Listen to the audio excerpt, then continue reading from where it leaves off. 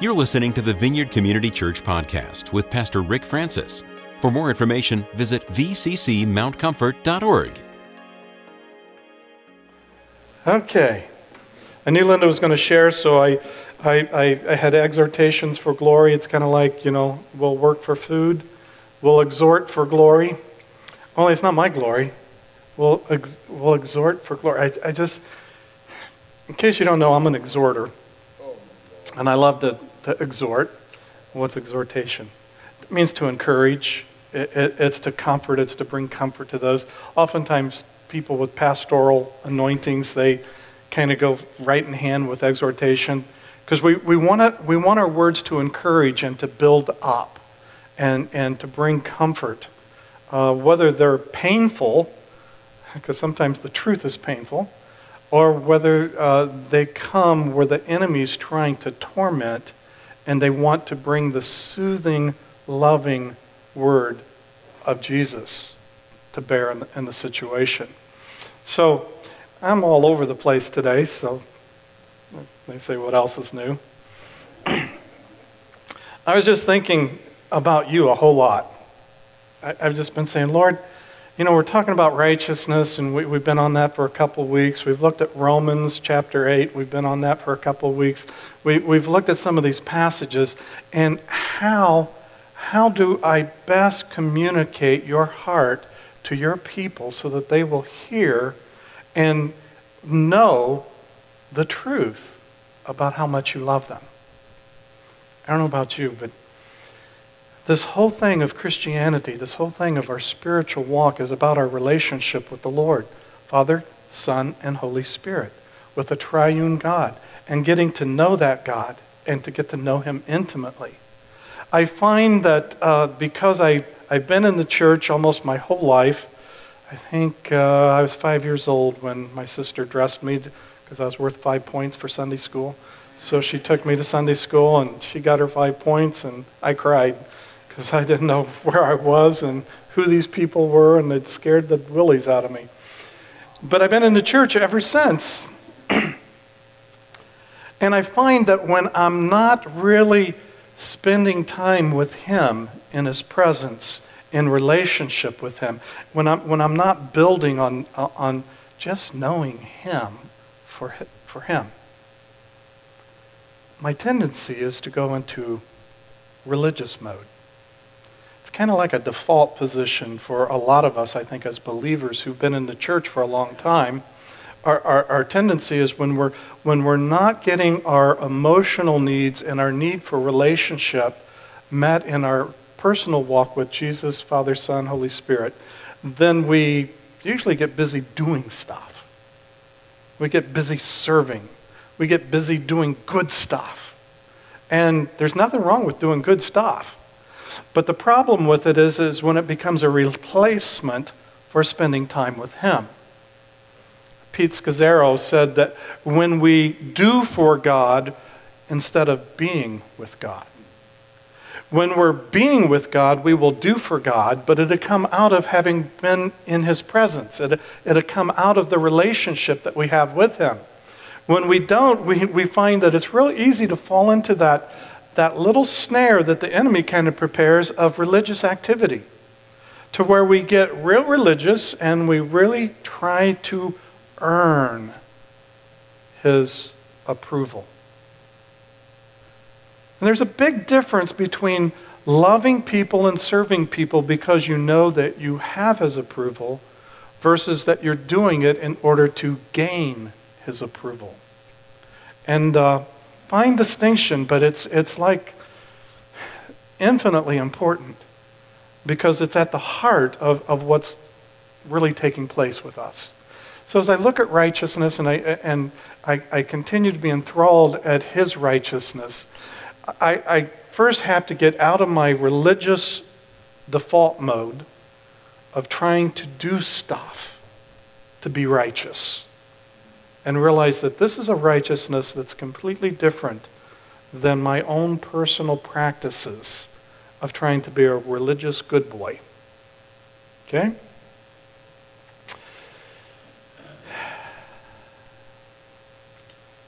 For he made him who knew no sin to be sin for us, that we might become the righteousness of God in him.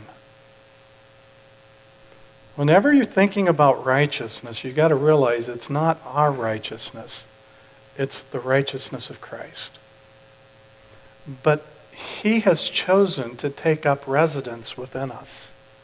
Christ in us, we are in Christ. And that whole thing of his prayer in John 17, of how he wants the love of the Father, that the Father has for him to be in us, and for us to realize that as much as Father God loves Jesus, he loves you. And he invites us in that incredible prayer to enter into the community of the Godhead, Father, Son, and Holy Spirit.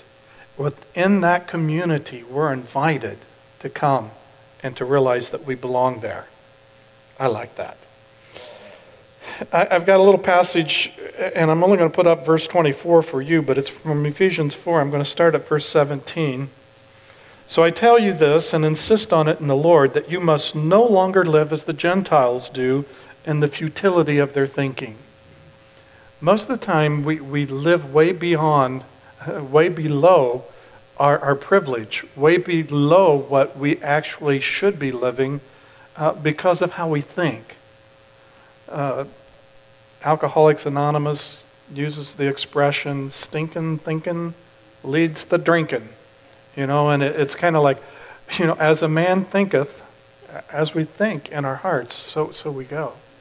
And the futility of their thinking, and that's something that we really need to look at. As we've sung these songs this morning on identity, realizing these are not just songs, these are theological truths. These are truths based on Scripture that we're singing. And it's about when we feel weak, he still is strong. And we have strength. When we feel like we don't belong, we're still his. We belong. Verse 18. They are darkened in their understanding and separated from the life of God because of the ignorance that is in them due to the hardening of their hearts. Boy, that's a whole verse right there. The futility of our thinking comes from our not knowing. That's what ignorance means. We don't know. I don't know if you've ever been to Cracker Barrel and you played that triangle and you found out you're an ignoramus. Yeah?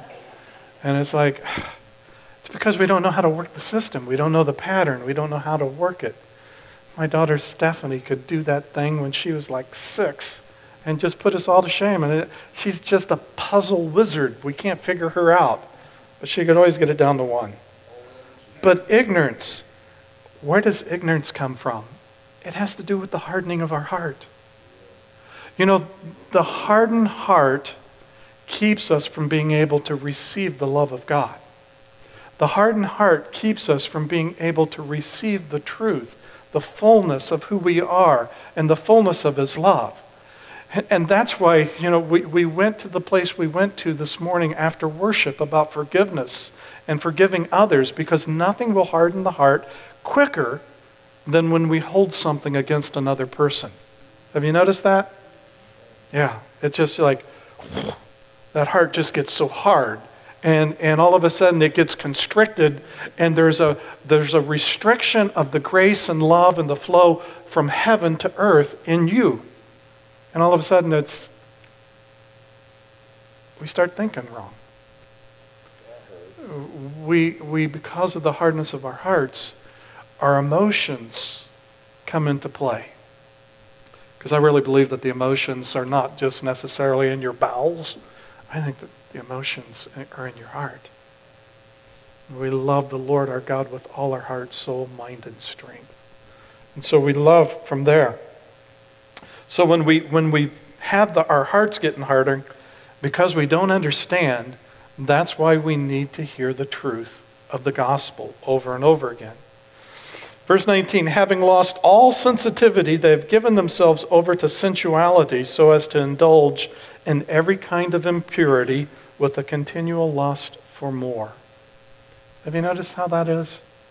He gets our hearts. It affects our thinking. It affects how we process and how we receive. And now we're not able to receive the light, the truth, and the love. We feel kind of condemned. And the more we feel condemned, the more we're going to be condemning of others. Have you noticed that? If we feel like God is being critical of us, which he never is, but oftentimes the enemy makes us feel like God is critical of how we're living or what we're doing or how we're walking, then all of a sudden we start getting critical toward everyone else. And oftentimes there's a critical spirit that loves to get attached to our criticism and loves to see if he can find a way to take up residence in our heart.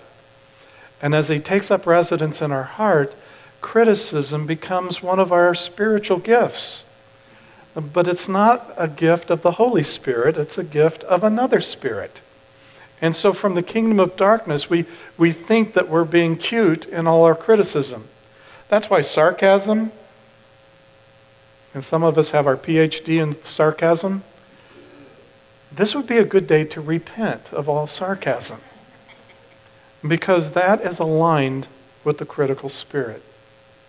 And have you ever noticed that whenever you make a sarcastic comment, it never uplifts the other person that you just made it to?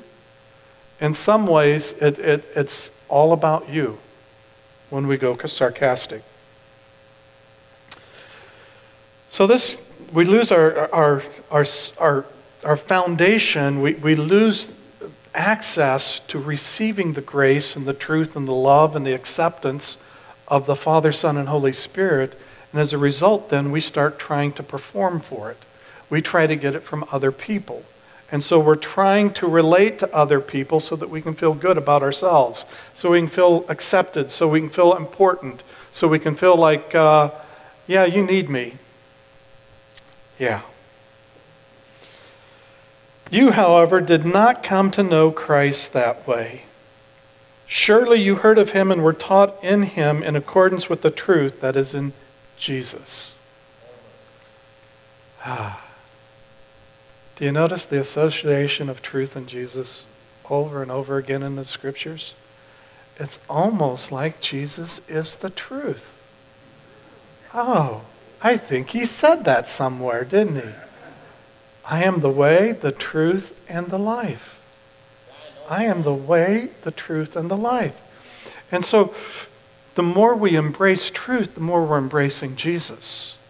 And the more we embrace Jesus, the more we make place for the truth, because he is the truth. Sometimes we get into that kind of mindset, and so now we're pursuing truth and principle, and we're not pursuing truth and personhood. Truth in person is Jesus. Truth in principle shows the natural common wisdom of what happens when we follow Jesus. What happens when we believe what Jesus says. And so we come into truth. But there's a lot of people who are pursuing truth as principle and not pursuing truth as person. You can get confused when you're just pursuing truth as principle. Realize that the truth is Jesus. Okay, now we're getting here. You were taught with regard to your former way of life to put off your old self, which is being corrupted by its deceitful desires. Why is that? Because our heart's hard, and we've restricted the grace of God, the truth and the love of God, the acceptance of God.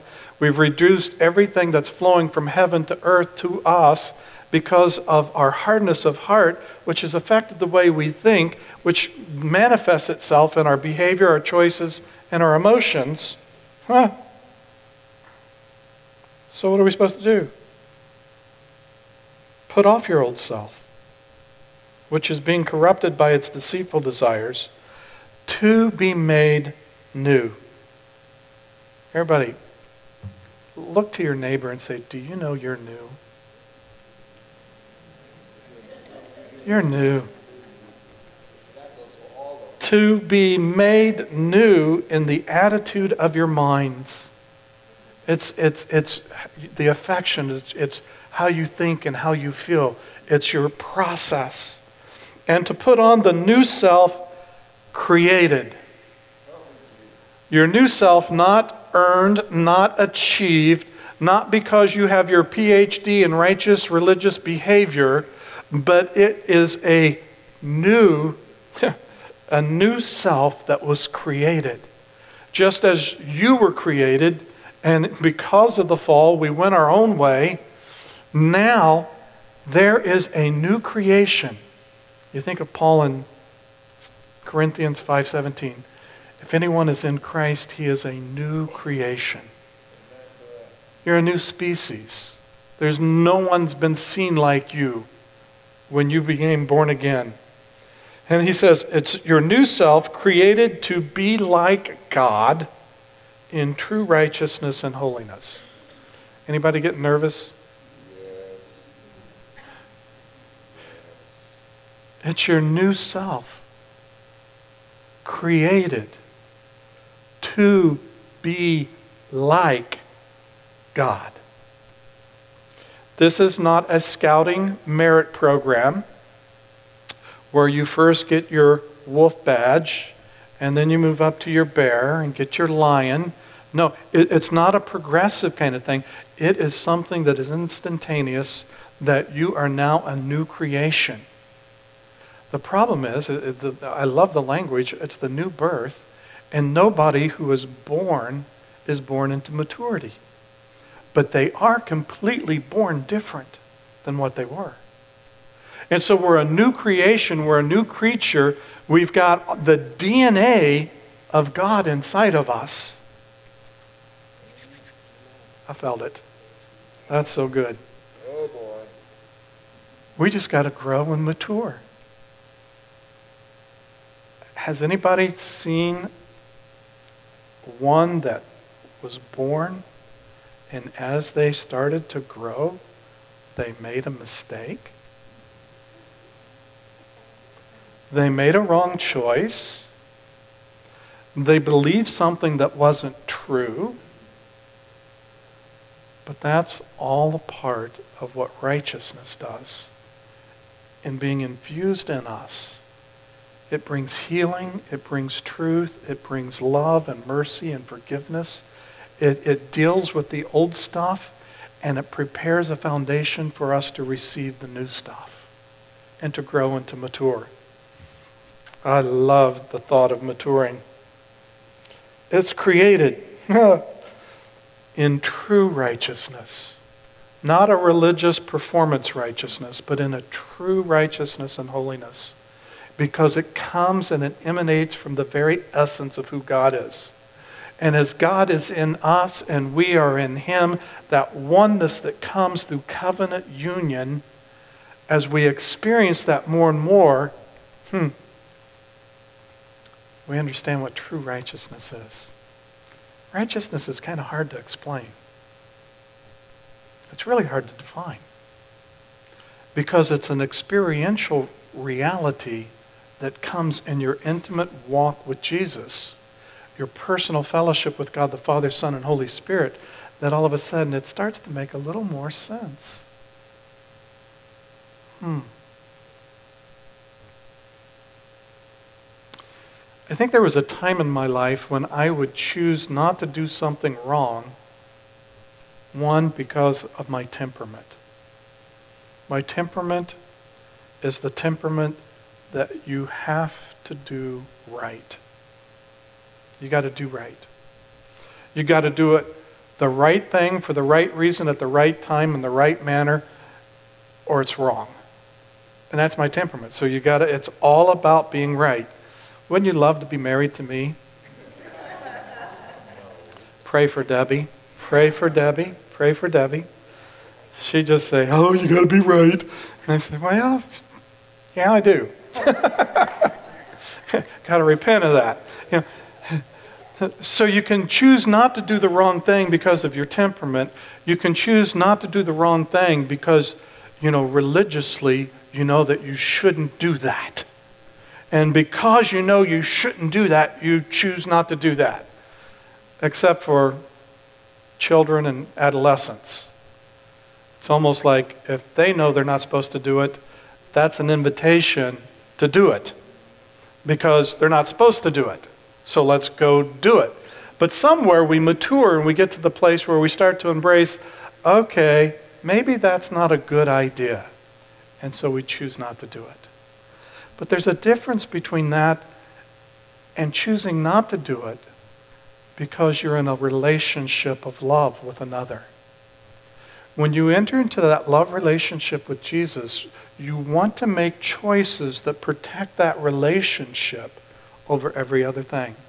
And that's why the Scripture so often likens our walk with God with marriage, because there's a covenant relationship.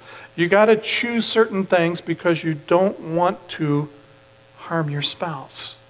You don't want to hurt your spouse. You don't want to offend your spouse. So you choose some because you want to grow closer to your spouse. You know what I'm talking about?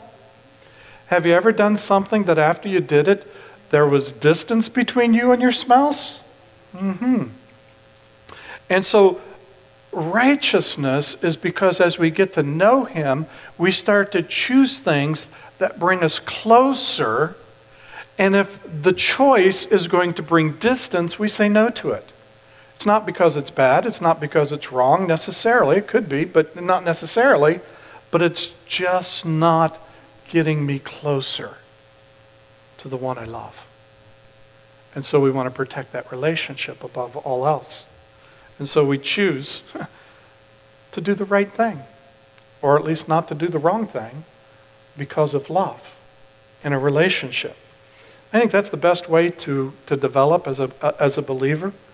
You know, when I got saved, you know, they gave me the list of rules that I can't smoke, drink, do all these things that you can't do. And I learned the list before I had the relationship.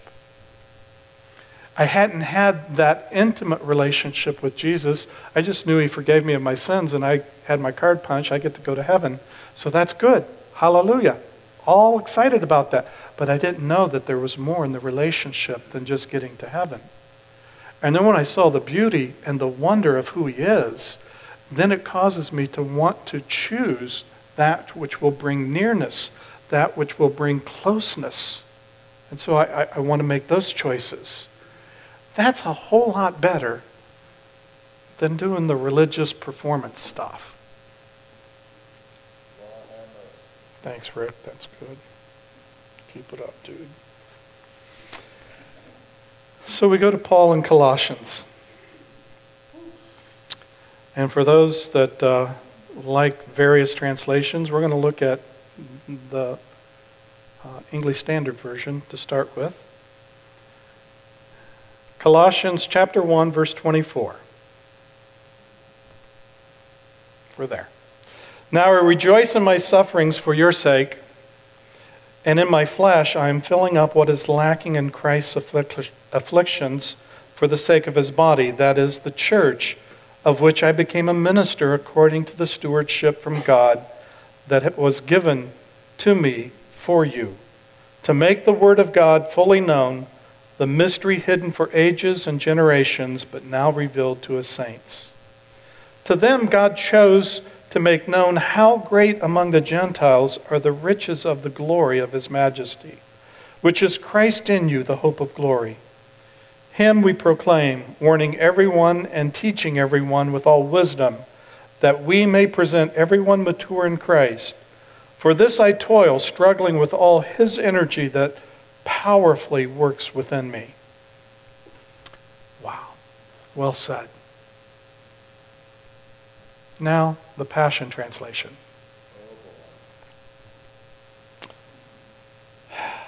I can even celebrate the sorrows I have experienced on your behalf.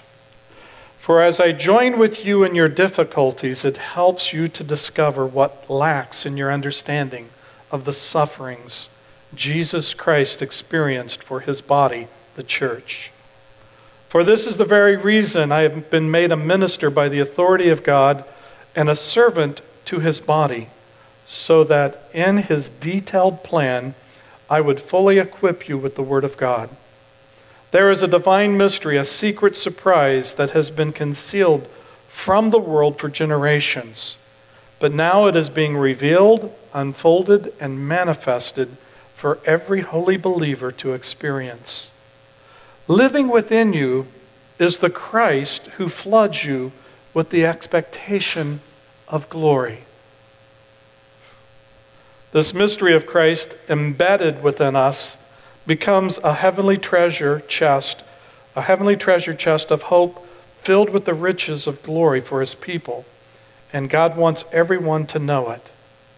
Christ is our message.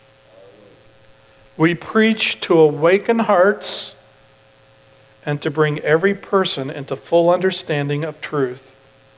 It has become my inspiration and passion in ministry to labor with a tireless intensity, with his power flowing through me, to present to every believer the revelation of being his perfect one in Jesus Christ. Hallelujah. Wow. Paul's identifying with the sorrows, the sufferings, the difficulties that the people at Colossae was going through, but also helping them to understand that it's associated to the suffering that Christ went through. And that somehow in the midst of the difficulties of life that we experience, when we are rightly connected and we continue to pursue intimacy, even in the difficulty, we get a revelation of the sufferings that Jesus endured for us. Wow. I love that. He goes on as he talks about himself being a minister and a servant to the body of Christ, to the church. He realized that the detailed plan was that he would fully equip the church with the Word of God, with Jesus, God's living Word. Wow. And that it's being revealed, unfolded, manifested, and it's there not for you to conceptually be able to take and put into your systematic theology in that compartment of your brain, but for you to experience. For you to experience the reality of the living Word of God. And to know that. And as you embrace that and receive that, what happens? You realize that living within you is the Christ who floods you with the expectation of glory. Now, what's he talking about here?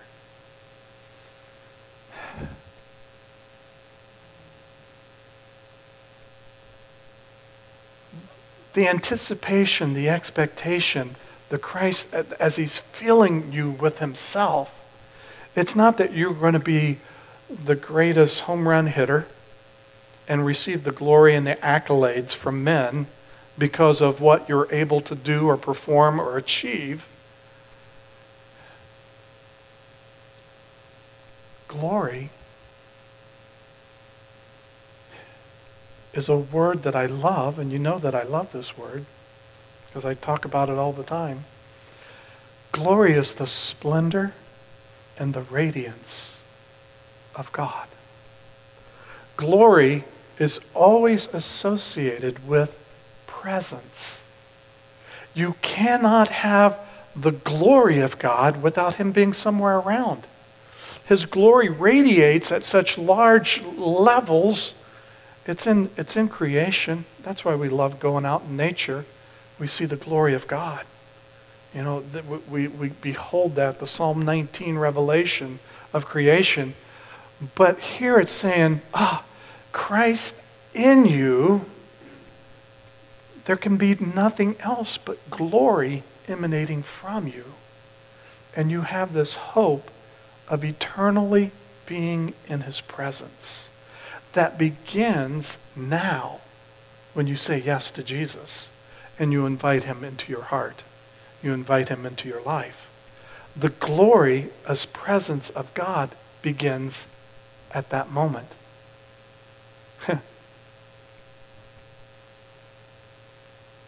And it's supposed to increase. In 2 Corinthians 3:18, he says that goes from one degree of glory to another degree of glory. to another degree of glory with an ever-increasing glory. What's that saying? As we come and as we enter into that relationship with Jesus, and we out of his righteousness living within us, we get the ability for the Holy Spirit to say, oh, if you do that, you might lose something of your intimacy. So we don't do it. Or if you do this, it's going to draw you closer. And so we do it. We do it because the thing that becomes part of the foundation of our choice is, does it bring me closer or does it cause me to be further away?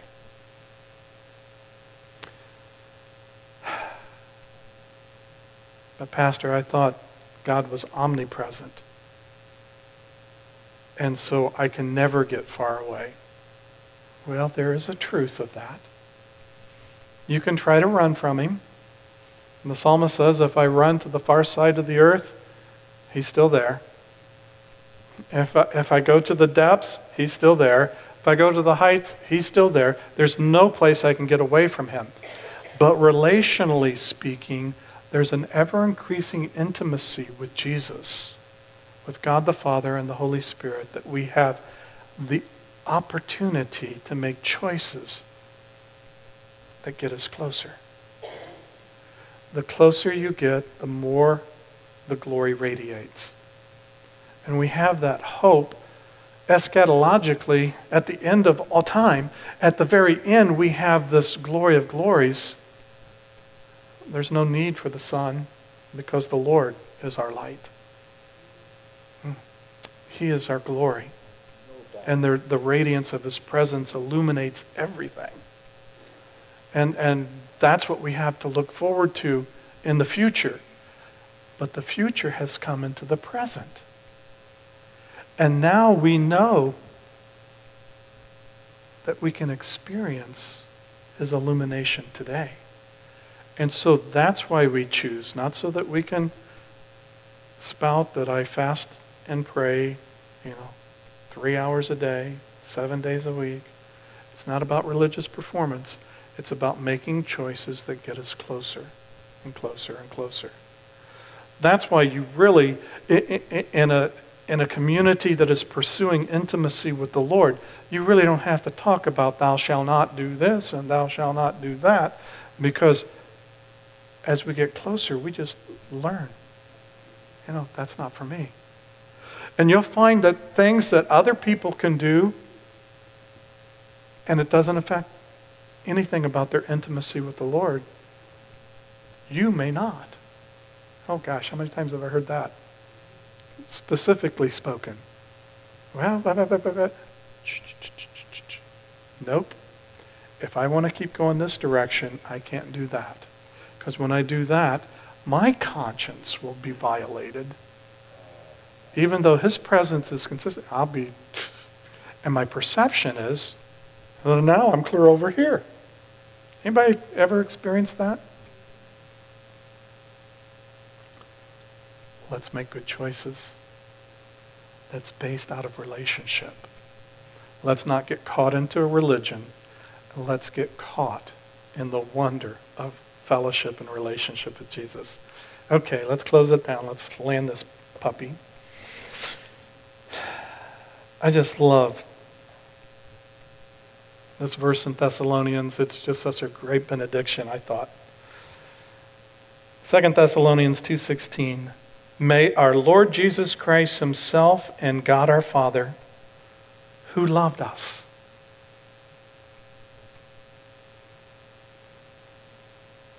I'd like to take the past tense off that, but who loved us. There's a moment in time and space where we accepted his love. And it continues forever. And by his grace gave us eternal encouragement and good hope. Encourage your hearts and strengthen you in every good deed and word.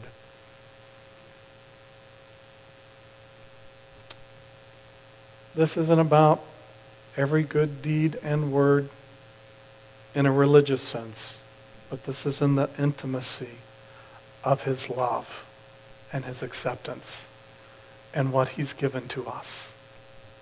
What a hope. Let's pray.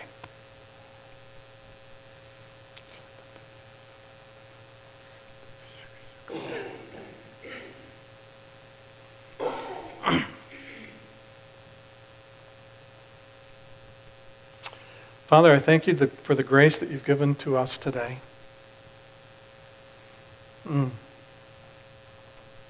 Sometimes we hear the word and we receive it gladly, and sometimes we endure the word, and we still get the benefit of having persevered in our efforts to know the living word of Christ that brings eternal life and glory beyond glory. And we thank you. We thank you that we're not trying to achieve a glory of self-exaltation, but we're invited to enter into a glory of the one who is at the highest heights, the one who is above everyone on earth, in heaven, and under the earth.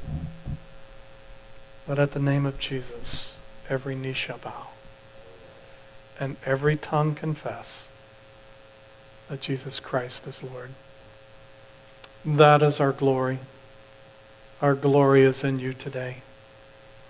And so as we look to these moments with you, we invite you, Holy Spirit, to take all that has been said and tailor it to our hearts, tailor it to our understanding, tailor it to our minds.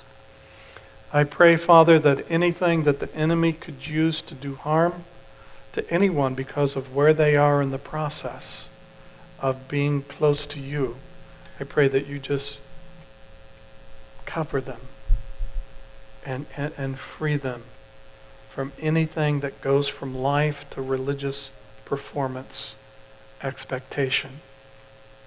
And I pray, Father, for all of us, wherever we are, that you give us an upgrade that we can continue to move higher with you. It is the longing of our heart to know you and to know you in all your ascended glory. And for this we'll be eternally praising your name. Let's stand, and as the worship team leads us in this incredible song of declarations, let's come right in there. How about you? So will I. I will. Scientists tell us that light travels at 186,000 miles per second. That's a number so big we don't get it. So to put it in perspective, that's like going around this entire circumference of the earth 7.5 times in the time it takes to say 1 second. The nearest star to our sun is Andromeda, and they estimate that it would take 10 years traveling at the speed of light to get there. This song speaks of hundreds of billions of stars, hundreds of billions of life forms, hundreds of billions of failures forgiven and forgotten. And yet, but God has a laser focus on Chuck, on Jim, on Linda, on me, on everyone in this room, and all 8 billion of us alive on the planet right now. And oh, by the way, that love is the same for all those unbelievers out there. And so you know how hard God's heart is pining for them to become his children. That's what we're worshiping. That's the God we serve. Thanks for listening to this week's podcast. To receive more audio content from the Vineyard, click the subscribe button in iTunes.